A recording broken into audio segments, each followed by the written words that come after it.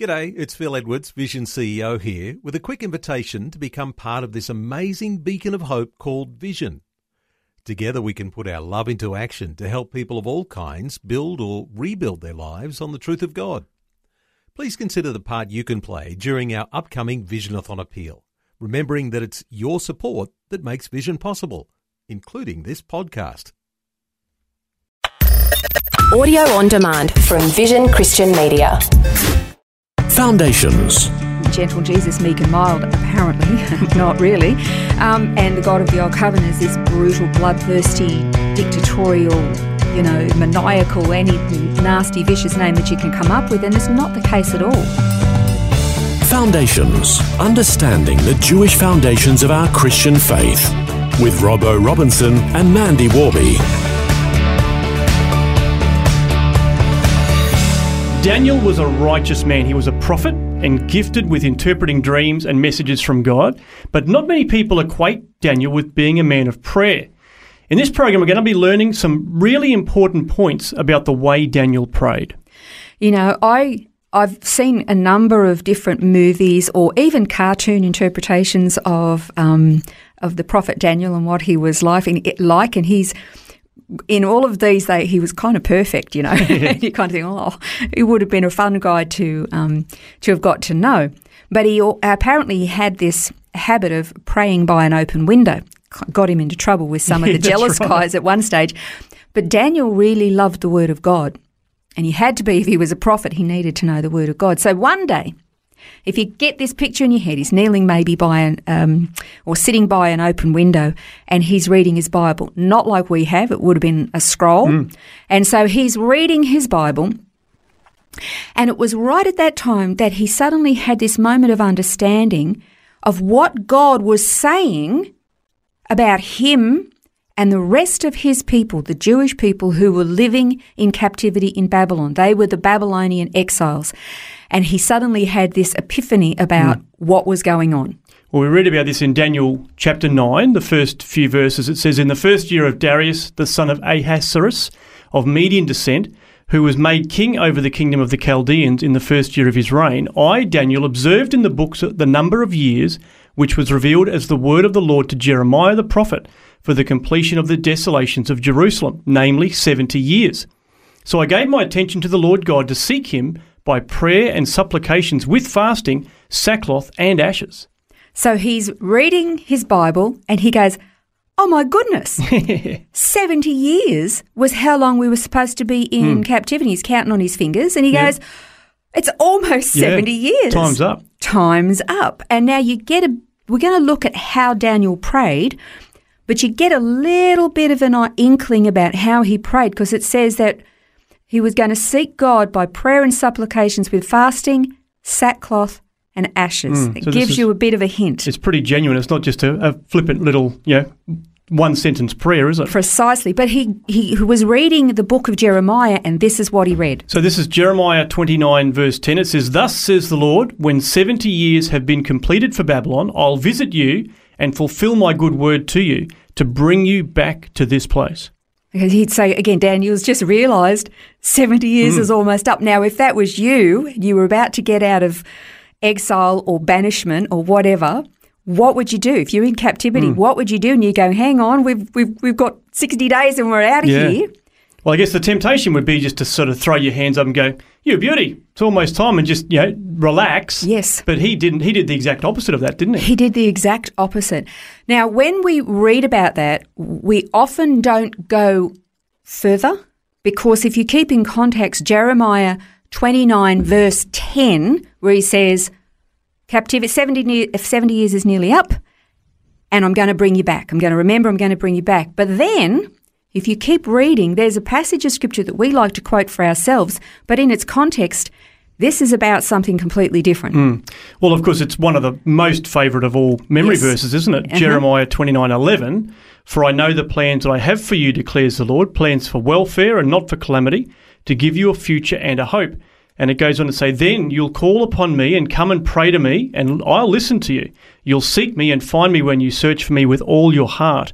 I'll be found by you, declares the Lord, and I'll restore your fortunes and will gather you from all the nations and from all the places where I've driven you, declares the Lord, and I'll bring you back to the place from where I sent you into exile. So this was a promise to the Jewish people. Remember, God actually sent the remnant to save them, to keep them safe and protected. He sent them into exile into Babylon for 70 years.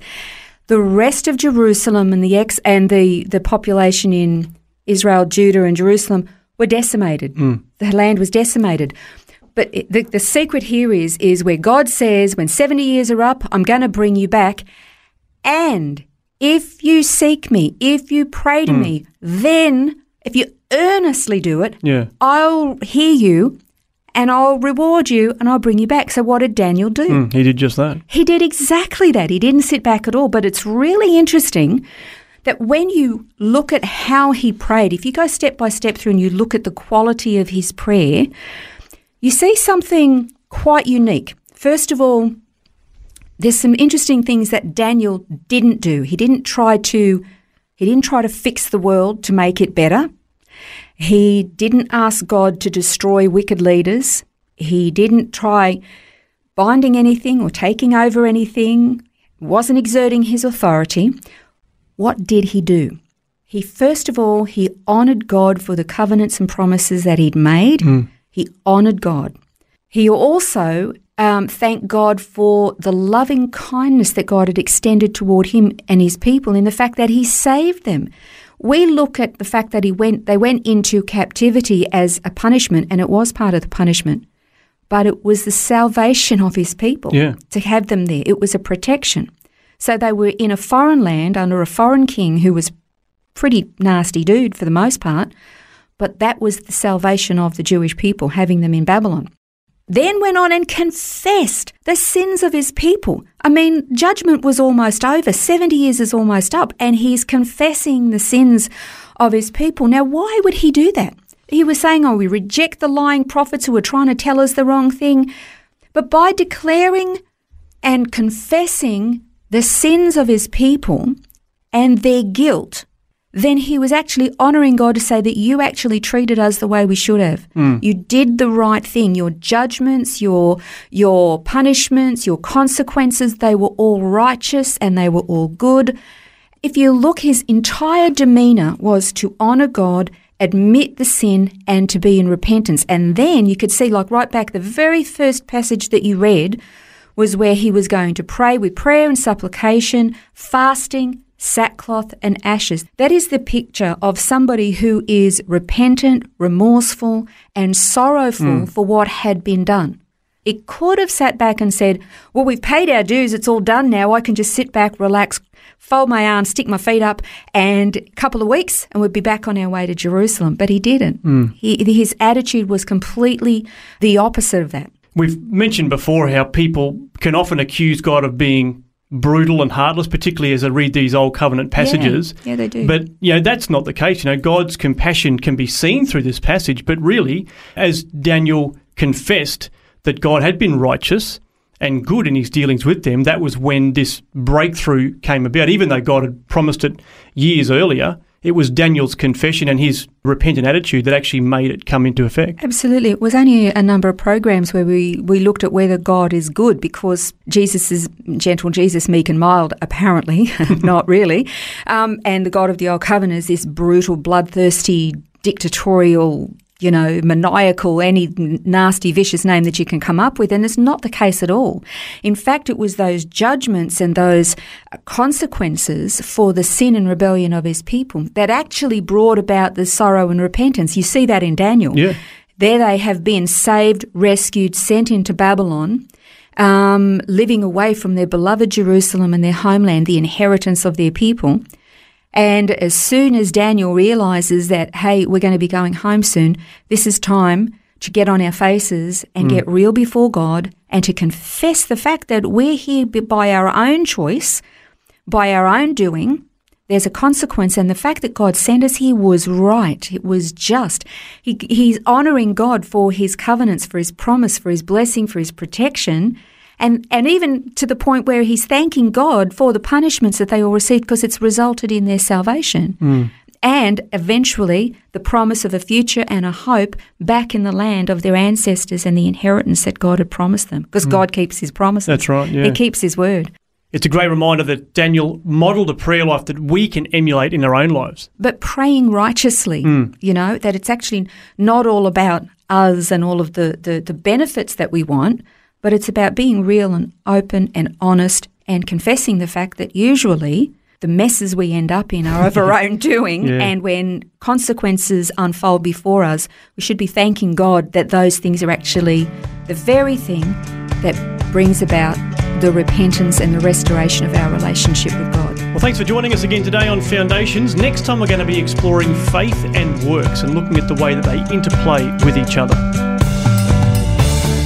This has been Foundations, a look at the Jewish foundations of our Christian faith. For study notes, resources and more, see vision.org.au/foundations. Thanks for taking time to listen to this audio on demand from Vision Christian Media. To find out more about us, go to vision.org.au.